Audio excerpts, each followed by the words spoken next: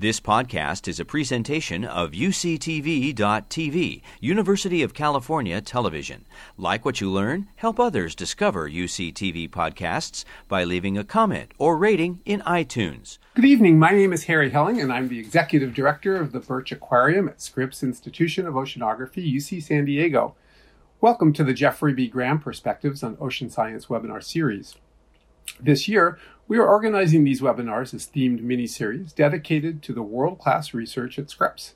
Tonight, we present the last in a three-part series dedicated to research for resilience on a changing planet. This series highlights Scripps oceanography programs that inform science-based decision-making, resource management, and climate change adaptation as a key part of their mission. And it is my great pleasure to introduce Dr. Erin Satterthwaite. Erin is a California Sea Grant Extension Specialist based at Scripps Institution of Oceanography and the coordinator of one of the longest marine ecosystem time series ever conducted called the California Cooperative Oceanic Fisheries Investigations, CalCOFFI. Dr. Satterthwaite is a marine ecologist who works at the interface of applied marine research, policy engagement, and science communications. Erin completed a PhD in ecology at the University of California, Davis, and a BA in biology at Waniata College. Prior to her current position at Scripps, Erin was a California Sea Grant State Fellow with the NOAA Southwest Fisheries Science Center. Erin's current position is part of a new partnership between CalCOFFI and California Sea Grant. In this role, she is working with the CalCOFFI team to usher in a new era of broader engagement with government agencies, the general public, and the academic community. Tapping her broad experience as a NOAA Fellow and marine ecosystem scientist, Erin works with key stakeholders at the state, national, and international levels to increase the impact of CalCOFFI data on the sustainability of marine resources in the context of a changing climate. Please join me in welcoming Erin for her talk entitled Long-Term Ocean Observations in Support of a Sustainable Future for California, the California Cooperative Oceanic Fisheries Investigations, CalCOFFI. Thanks so much for that warm introduction and for inviting me to speak. It's an absolute pleasure to get to be here with you all this evening. And because we meet on this virtual platform and are calling in from various places, I'd like to take a moment to acknowledge the importance of the lands and coasts that we each call home. In doing so, we reaffirm our commitment and responsibility to improving relationships between nations and to improve our own understanding of local Indigenous people and their cultures so we can continue to move together forward in a spirit of reconciliation and collaboration. And in particular, I'd like to acknowledge that in San Diego, we are on the unceded territory of the Kumeyaay Nation. Today, the Kumeyaay people continue to maintain their political sovereignty and cultural traditions as vital members of our San Diego community. I'd like to warmly acknowledge their tremendous contributions to our region and thank them greatly for their stewardship. And Indigenous people have been experiencing and observing the California environment for many generations, and we still have a lot to learn. Stanley Kubrick once said, "Observation is a dying art." But I'd much rather say, observation is a forgotten art. But I'm hopeful that this is becoming less true as we find the immense value in our individual and collective observations. And so I'd like to start off with a personal story that details my interest and connection to the sea and really what's drawn me to observation, science, and marine ecology. What initially captivated me about the sea were the undulations, consistent pulses of energy, the waves, gleaming, fleeting traces of them, coming and going, leaving those elegant, squiggly lines in the sand. I started by wandering in the sand, then playing in the waves, and then eventually learning to ride the mountains of water. One day, while sitting on my surfboard atop the hills of water, moving under me as swiftly as a river, I felt a surge of energy. And all of a sudden, the water transformed into quicksand beside me, and then reformed into a boiling, seething, salty broth. From the depths, a huge creature emerged and gently rolled to the side, unveiling an eye the size of a large jet black plate that tipped towards me. And my first thought was, shark! But I quickly realized that it was in no way, shape, or form a shark. It was actually a curious whale coming to observe us, the peculiar neoprene-laden surfers that bobbed at the surface. And I was immediately stunned and then transfixed. I was transfixed fully in this moment of shared observation. All my cells focused clear attention on the eye of this stunning being. I was awestruck. Until it eventually slid back under the deep blue aqueous veil, dark as the sky at nightfall. And so the poet Robert Frost said, "We begin in infancy by establishing correspondence of eyes with eyes." So that shared observation has been a source of inspiration for me in my life and work as a researcher. And it's through observation that it employs our senses. Individually, we have the tools to observe the world through our five senses, and through our individual perceptual process, we gain information and knowledge about the environment that's vital to our survival and well-being. And this helps us to act within our environment, such as the basics like finding food, water, shelter, reading other people, or the not so basic things like following that little blue dot on our smartphone to get to our next destination. And these observations and other forms of perception are fundamental to the practice of science. And increasingly with science, we have many tools that amplify and enhance our sensory capabilities. And this is especially necessary below the water. For example, we have microscopes to see the tiny alien-like creatures we pull out from the deep, and acoustic sensors to listen to the surprisingly loud life underwater. And we also have systems that serve as our collective sensory system for the sea. These are known as ocean observing systems. And so ocean observing programs are our collective sensory systems. Ocean observing programs are research and monitoring programs that collect long-term measurements on the environment and ecology of the ocean. Ocean observing programs help us to collect data through observations that are vital to generate the shared wisdom we need to address our increasingly complex social and environmental challenges. So in other words, just as our individual perceptual systems help us to navigate the world as individuals to satisfy our own needs, observation programs help us to do this by collecting data that then gets used for research and then converted into the knowledge and wisdom needed so we can make sure that we collectively sustain and satisfy our needs, especially since the oceans provide us with vital gifts and services such as food, well-being, energy, medicine, among many, many others. And programs that are older and wiser provide information that is increasingly relevant to adapting and mitigating climate change. One such observing program is the California Cooperative Oceanic Fisheries Investigations, fondly known as CalCOFFI. And CalCOFFI is the oldest integrated marine ecosystem observing program in the world. CalCOFFI has holistically been observing the physics, chemistry, and biology of the California Ocean since 1949.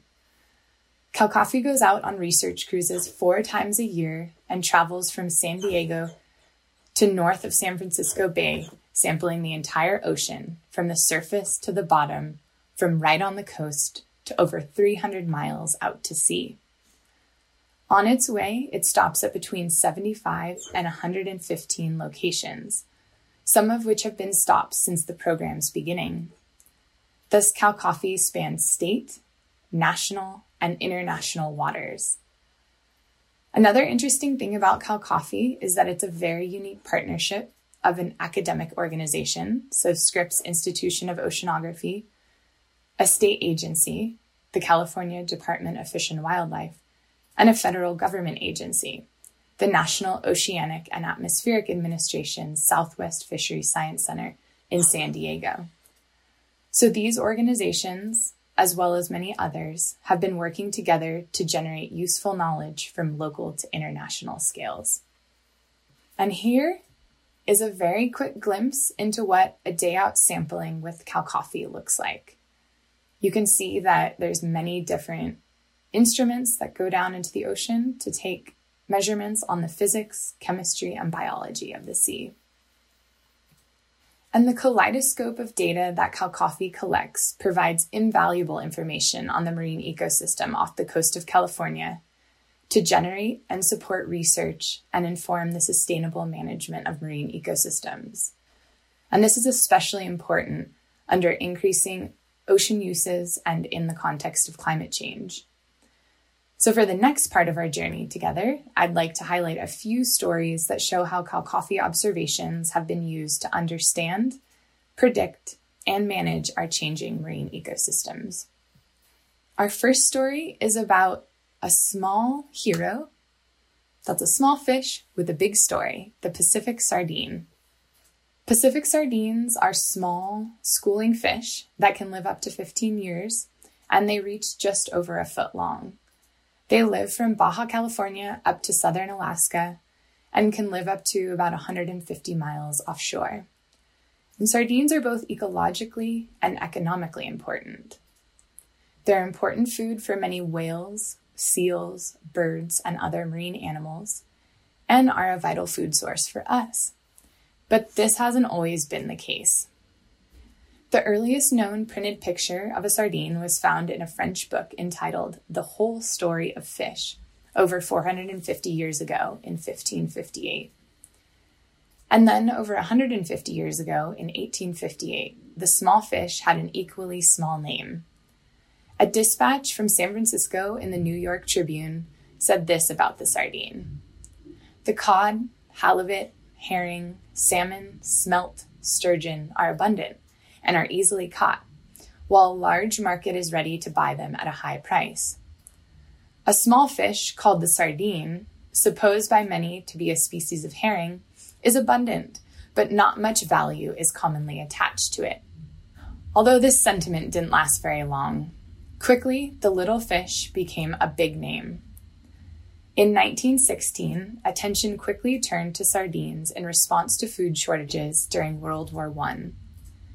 The military provided an important market for West Coast fishing companies, as sardine became an essential new food for the war. It was canned for food, rendered for oil, and also used as fish meal and bait.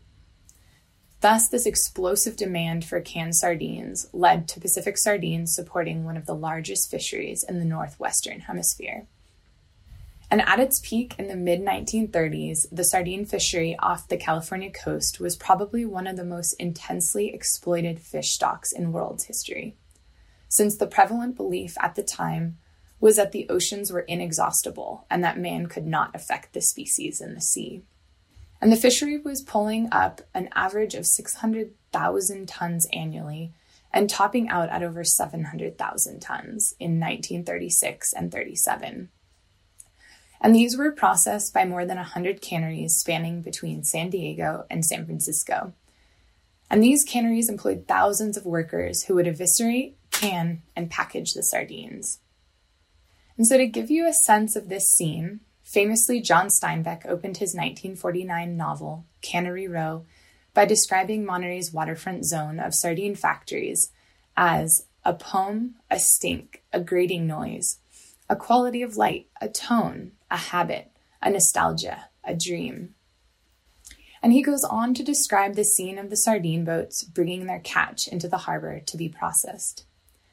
The whole street rumbles and groans and screams and rattles while the silver rivers of fish pour in out of the boats, and the boats rise higher and higher in the water until they are empty. The canneries rumble and rattle and squeak until the last fish is cleaned and cut and cooked and canned. And so around that same time, in a great moment of foreshadowing, the researcher Dr. Francis Clark was one of the few voices warning that the demand exceeded supply and that the rapid growth in the sardine processing industry was unsustainable, likely leaving the future of the California sardine fishery in doubt. But her warnings were not heeded. And with the Second World War, the demand for sardines continued to soar. Here's a government-issued poster that illustrates the need for fishing companies to catch more fish in support of the war effort. But then in the mid to late 1940s, catastrophe struck the sardine industry. The large fishing fleet and once thriving fisheries that made up the Silver River that for years had poured out of boats and into California's wallet gradually dried up. By the mid to late 1940s, the sardine fishery had collapsed completely for unknown reasons, leaving only a stunned and very angry California community. The public, state legislators, and leaders of the fishing industry called for a full-scale investigation into the causes of this spectacular decrease in sardine numbers. In response to the catastrophic failure of the Pacific Coast sardine fishery, as well as the corresponding puzzling scientific issues raised by this dramatic collapse, Earl Warren, who was the governor of California at the time, established the Marine Research Committee, which would distribute funds collected from attacks on fish landings to fund a new multi-agency and multidisciplinary scientific program to better understand the collapse of the sardine fishery. And this was called the California Cooperative Sardine Program, which later became known as the California Cooperative Oceanic Fisheries Investigations, CalCOFI. So the main goal of the program was to understand what caused the sardine collapse.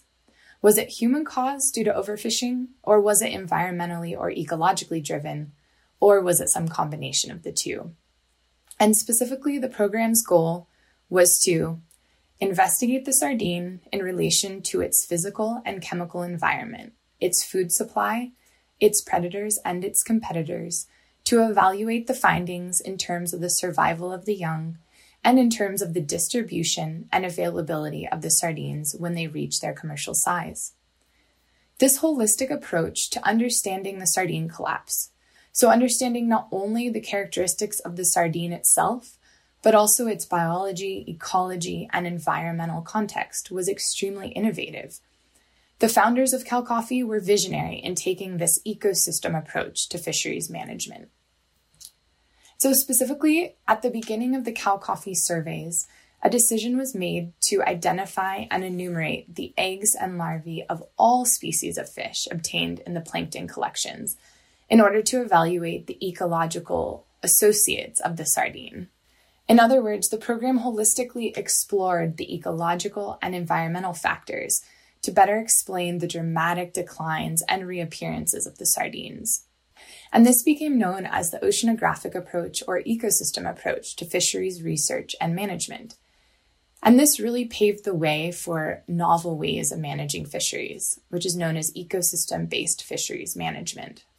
Although the decline of the sardine population was the motivating force behind CalCOFI, the investigations were designed to have this very broad ecological base.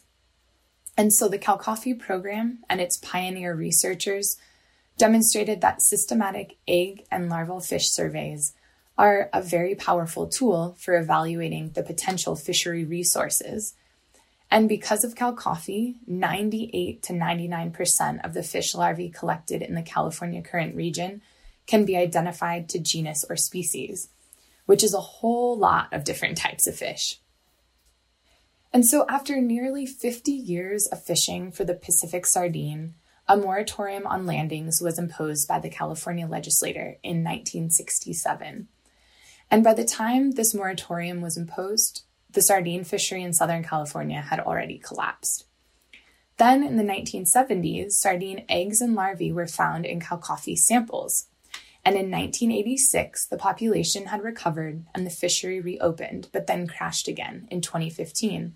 And it's been low ever since. So then what was going on? Initially, it was heavily debated by researchers whether overfishing or natural variability was the cause of the sardine collapse. And it's only because of the extensive CalCOFI time series, with over 7 decades of data, that we've been able to determine that it's likely a combination of the two factors. Climate variability is a key driver of changes in sardine populations, and fishing may accelerate the collapse.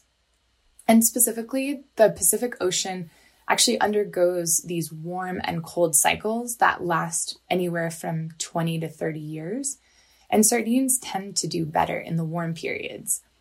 So we really wouldn't be able to understand these long-term changes and fluctuations in the population of sardines if we had only a few years of observations.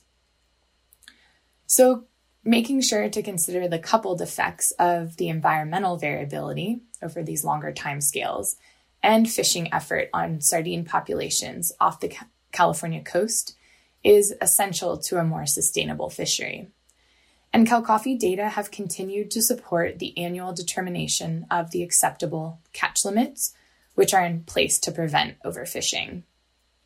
And also, there's a precautionary measure that's built into sardine management to stop directed fishing when the population falls below 15,000 tons. So this year, in 2020 to 2021, the proposed annual catch limit for the Pacific sardine fishing year is very minimal. It's at around 4,200 tons, and this is mainly only allowed for the live bait fishery. And these proposed rules are intended to conserve and manage the Pacific sardine stock off the U.S. West Coast.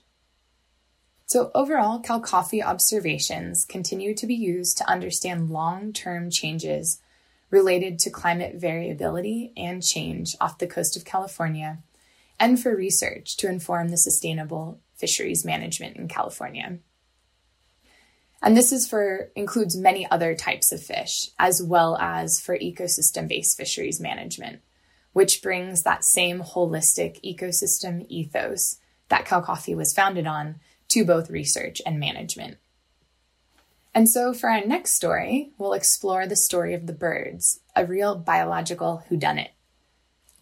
And so because the founding CalCoffee scientists took this holistic ecosystem approach to understanding the sardine fishery in the context of the interconnected marine ecosystem off the coast of California, there are observations from 1949 to now on the tiny plants of the sea, known as phytoplankton, as well as the tiny floating animals known as zooplankton, along with the fish larvae and eggs that I mentioned before.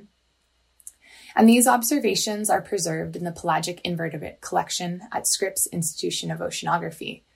So the CalCoffee program not only has the longest record of marine ecosystem observations, but also the physical specimens themselves.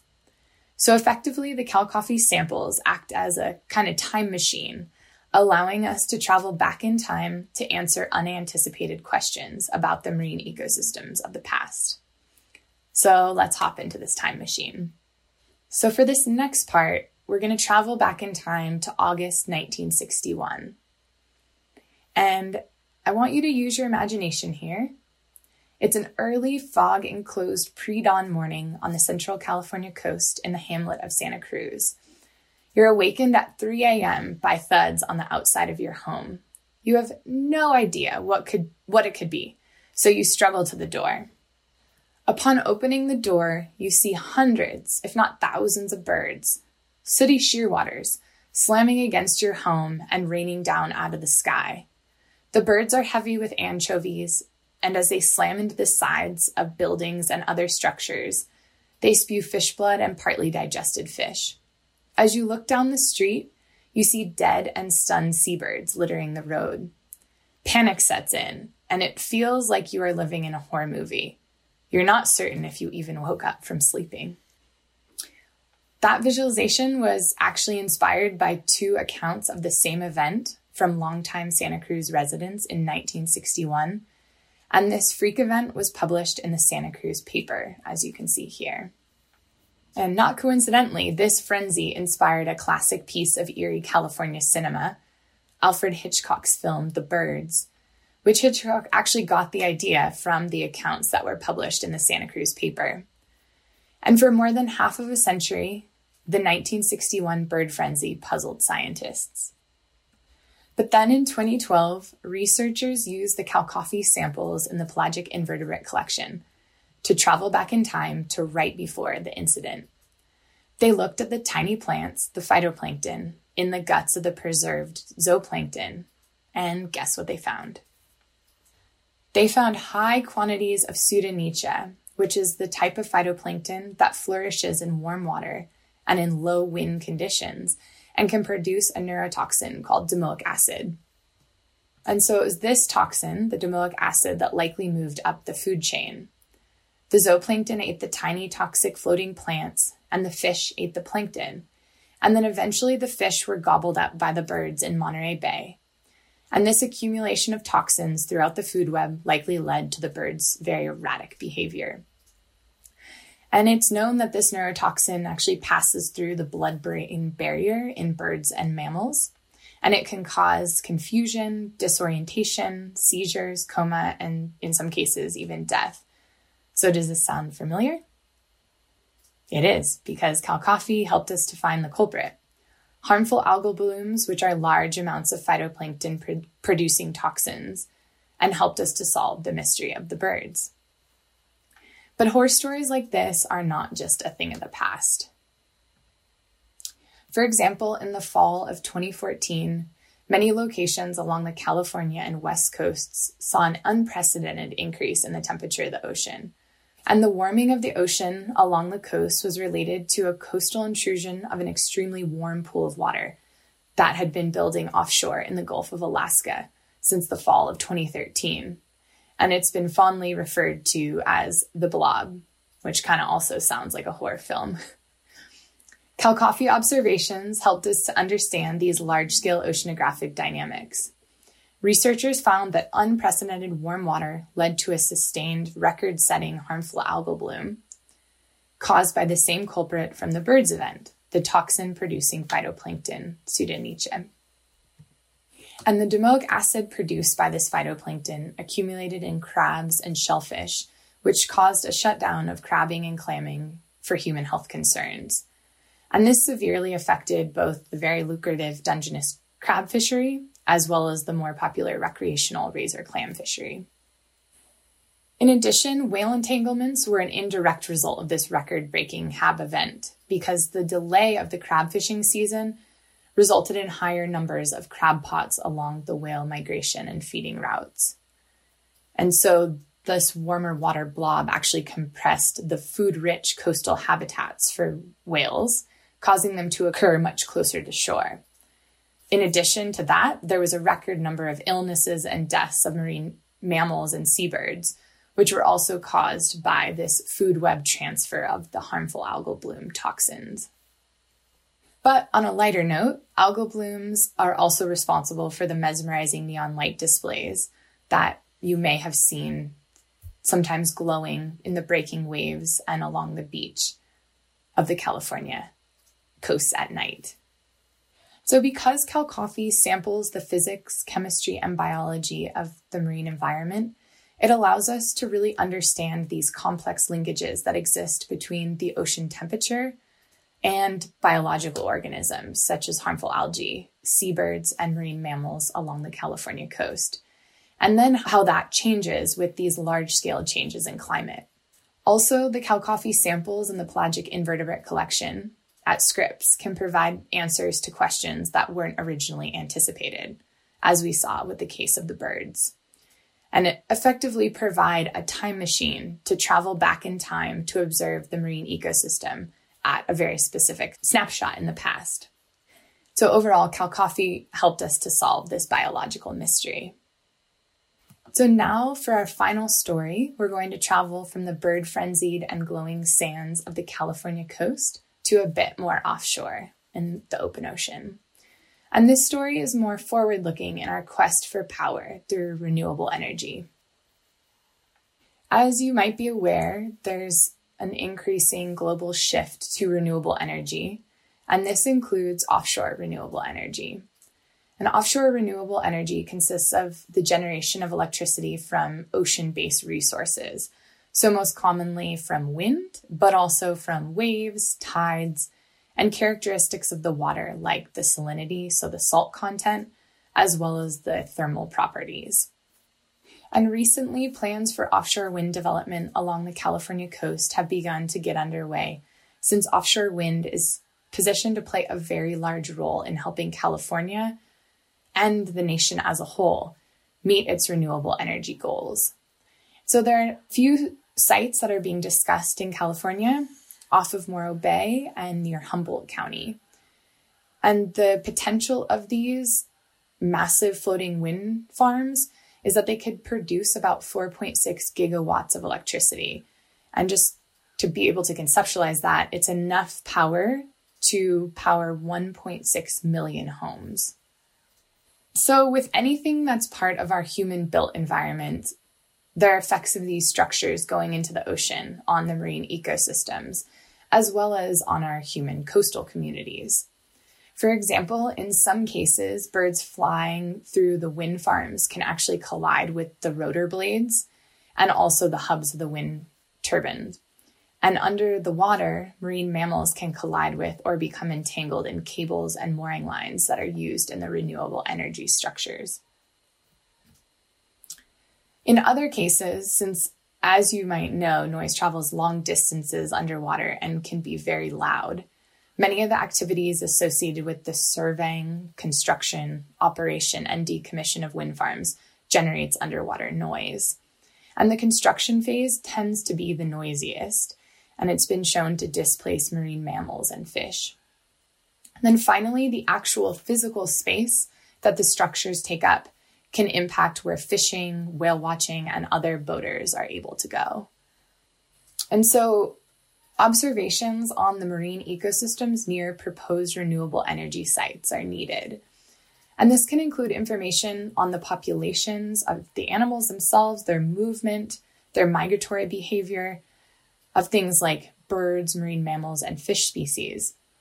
And all of this information can then be used to help to better time the building efforts to avoid these potentially affected species, as well as determining the most optimal locations to put these various renewable energy projects that conflict least with the vulnerable marine animals and also limit the overlap with existing ocean uses, such as fishing and recreation. And so CalCoffee cruises provide an assessment of fish, seabird, and marine mammal abundance, densities, distributions, and habitat use patterns. And so the observations from the CalCoffee program provide extensive insight into the environmental effects of these floating offshore wind platforms in California, especially related to things like seabirds, marine mammals, and fish. So one example of this is that researchers are currently in the process of using the CalCoffee seabird density distribution data and combining that with estimates of seabird population collision vulnerability. So similar to this map here, you can see that the high vulnerability is in red and the lower vulnerability is in yellow. And the goal of this is to generate a map of the potential impact of the wind farms on seabirds. So that map will then combine the seabird impact map with a wind power production map like this map here.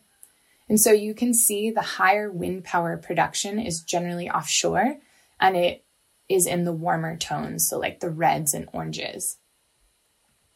And then both of those maps will be combined with a fisheries value map like this one. So you can see the higher value areas are in the dark green and the lower value areas are in the lighter tones. And then all of these maps will allow the researchers to conduct an analysis to determine the optimal locations for wind farm development. And so the goal is to determine which sites are best to maximize power generation while minimizing impacts to marine animals and the existing ocean uses like fishing. So in this way, CalCoffee data are being used to help to select these ideal locations that really minimize the negative impacts to marine species and fishing communities while still harnessing areas that have this very high wind potential. And more broadly, as energy and aquaculture and these transport projects are being established offshore, the logistic and operations become very complex and challenging. Getting out into the open ocean, the elements are extremely harsh. So as we've discussed here, the development and operation of these marine projects and the associated structures can exert these unknown and cumulative pressures on the ocean. And so these multi-purpose offshore platforms are one way that people are working to address these issues to meet the growing demands for these offshore ocean areas. And so these multi-purpose platforms provide a way to integrate various ocean uses into a single unit. So, for example, these platforms could combine offshore energy with aquaculture, recreation, and possibly transportation. And in doing so, it provides significant benefits kind of economically in terms of the shared use of the infrastructure, the resources, and the services, but also can minimize impacts from many different structures going in. But their development is still very much in the early stages, and the only pilots that I'm aware of for these multi-use platforms are currently being developed in Europe.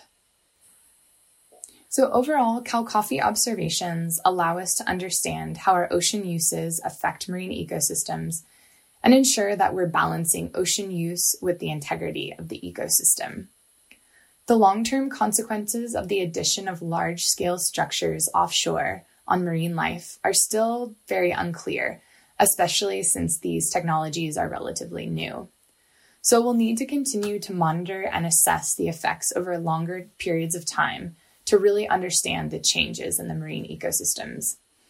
And CalCoffee observations are ideal for this since they've been collecting data on the marine environment for over 70 years.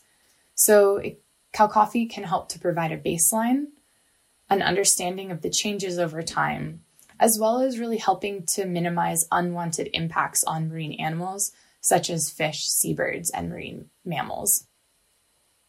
So in summary, just as our individual sensory systems help us to better understand and interact in the world, ocean observing programs are our collective sensory system for our shared societal needs.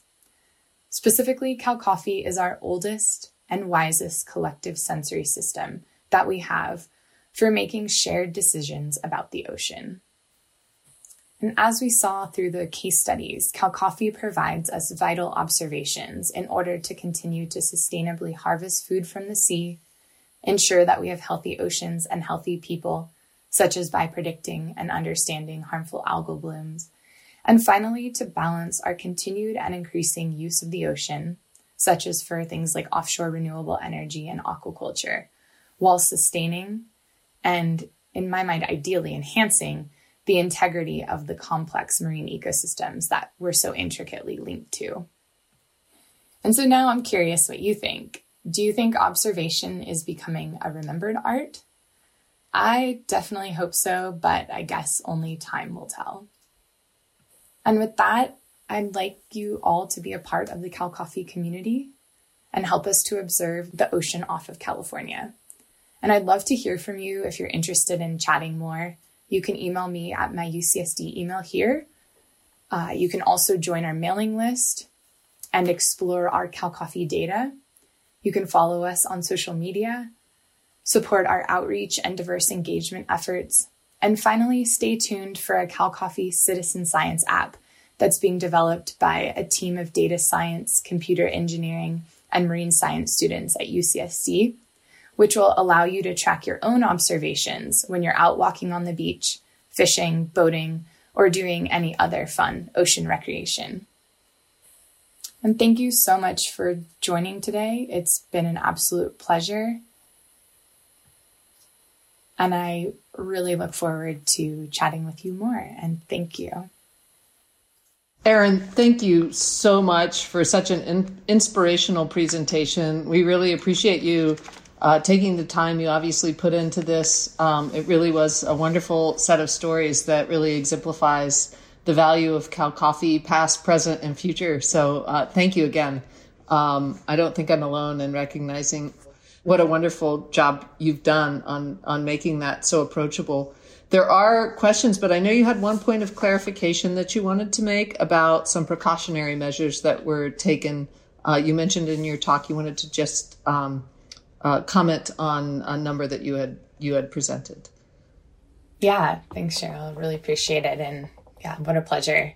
I realized in reviewing that I think I said 15,000 tons. It's actually 150,000 tons is the precautionary measure for sardines, and so I just wanted to clarify that for the viewers. Great, thank you. One of the first questions is somebody was curious if CalCoffee had any role in trying to prevent the loss of abalone off the coasts and regenerating the abalone population. Yeah, that's definitely a great question. A lot So Cal Coffee does have and has had basically since the late 40s what are called Cal Coffee reports. And those have been published in tandem with the Cal Coffee Conference, which happens each year. And so I believe, and this is definitely not my area of expertise, but there have been reports that have talked about the abalone fishery. But Cal Coffee data are used more in the context of the actual kind of larger scale climate and other environmental changes. And so have not, to my knowledge, but I'd like to hear if others have heard, been used to actually kind of link directly to abalone. But kind of on a side note, California Sea Grant, there are definitely extension specialists thinking about that and working on that. So yeah, definitely something I think is worth exploring. And we're increasingly working to connect our observations to a lot of the coastal processes, because obviously the offshore and nearshore are not separated. They're kind of a dynamic ecosystem. So yeah, you did a great job of presenting that. Somebody did want to know about ship-based observations and how they compare with autonomous data collection and the models. I think the recognition is that both are expensive, but ship-based data collection is obviously much more so given the day rates for ship time. Yeah, definitely. It's a great question. The way I like to think about it is that the ship-based and autonomous observations are complementary for kind of to some degree, I think enhancing either the kind of spatial or temporal resolution of our samples. So taking more samples more frequently or across larger areas. So we have had partnerships with some of the gliders that take autonomous data. And I think the biggest challenge right now is some of the biological observations that are so central to Cal Coffee. There are definitely biological sensors that can be added to various autonomous vehicles, but the net sampling and some of that consistency of the actual long time series that kind of I chatted about, I think is such a key piece. So I think a really essential part of that is actually having the overlap between the two, especially if kind of there is a transition that happens, is really there needs to be kind of a fair amount of time that we have an understanding of how the two are linked to really keep that time series consistent, because it is kind of so long and valuable. Great, thank you. Very interesting question here. Are sardines and anchovy populations counter-cyclical? And if so, do you have any idea why? Yeah, that's a great question. There's been some studies and research to suggest that the oscillations kind of are variable, but we've, as you kind of said, like that when sardines increase, anchovies decrease, and vice versa. More recently, though, that is starting to be somewhat questioned, because there's been some interesting fluctuations, especially kind of recently with some of the marine heat waves, where they've kind of seen them coming in not in necessarily that exact way that may be expected. And some of those fluctuations tend to be related to the climate oscillations. So things like El Nino, Southern Oscillation, so ENSO, and the Pacific Decadal Oscillations are some of the larger climate oscillations that tend to produce those fluctuations. But I think there's still definitely a lot of research to be done to really understand if those are actually kind of separate from each other, or if there are some variables that we don't kind of fully understand yet. Our understanding's definitely expanding, but a lot more to learn. How do you sample large fishes and mammals? How is that type of observation conducted via Cal Coffee? Yeah, so for a lot of the observations are conducted through, so there's visual observations that come from the actual transects, and as the boat is moving, there's an observer collecting data, just looking at what's out on the water. And then there's also acoustic data that's being used to basically listen to what the soundscape sounds like. And I've recently been chatting with some researchers that are trying to use basically those sound signals as indicators and to really understand which individual species are, and even to kind of subpopulation level, different vocalizations can have different effects. So yeah, really exciting, definitely exciting research there. So here's an interesting question, which you may or may not know the answer to, but can painting individual wind turbine blades different colors reduce bird collisions? It's a great question. I'm not immediately sure. I've heard something like that because it can be easier for birds and things to actually see as the turbine moves. But yeah, I'm not sure on kind of the research on that.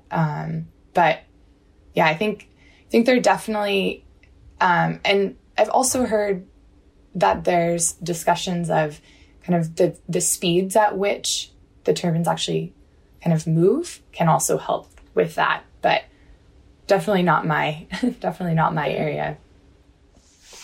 Great, thanks. There is a great question about how UCSD students can help or become involved with this great work.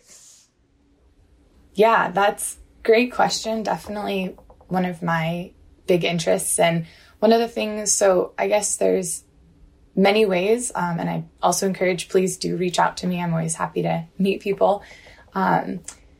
So one of the things that we piloted last year and are thinking about continuing is a Cal Coffee hackathon. So taking the Cal Coffee data and basically spending a week over spring break working together to see what kind of novel ways we can visualize it and think about it and also communicate it. So that's one way. And then there are opportunities to volunteer on the ships themselves. And then also we've been increasingly doing individual student projects, so research projects using the Cal Coffee data. And so, yeah, many different ways. Also, the Cal Coffee Conference is a great way to come and participate and be involved in some of the Cal Coffee research and just to generally meet the Cal Coffee community. I just want to say, Erin, again, we're getting all sorts of thank yous and comments on an excellent presentation in the Q&A. So again, thank you very much. And I hope everyone has a lovely evening and a wonderful rest of the summer. You've been listening to a podcast by University of California Television. For more information about this program or UCTV, visit us online at uctv.tv.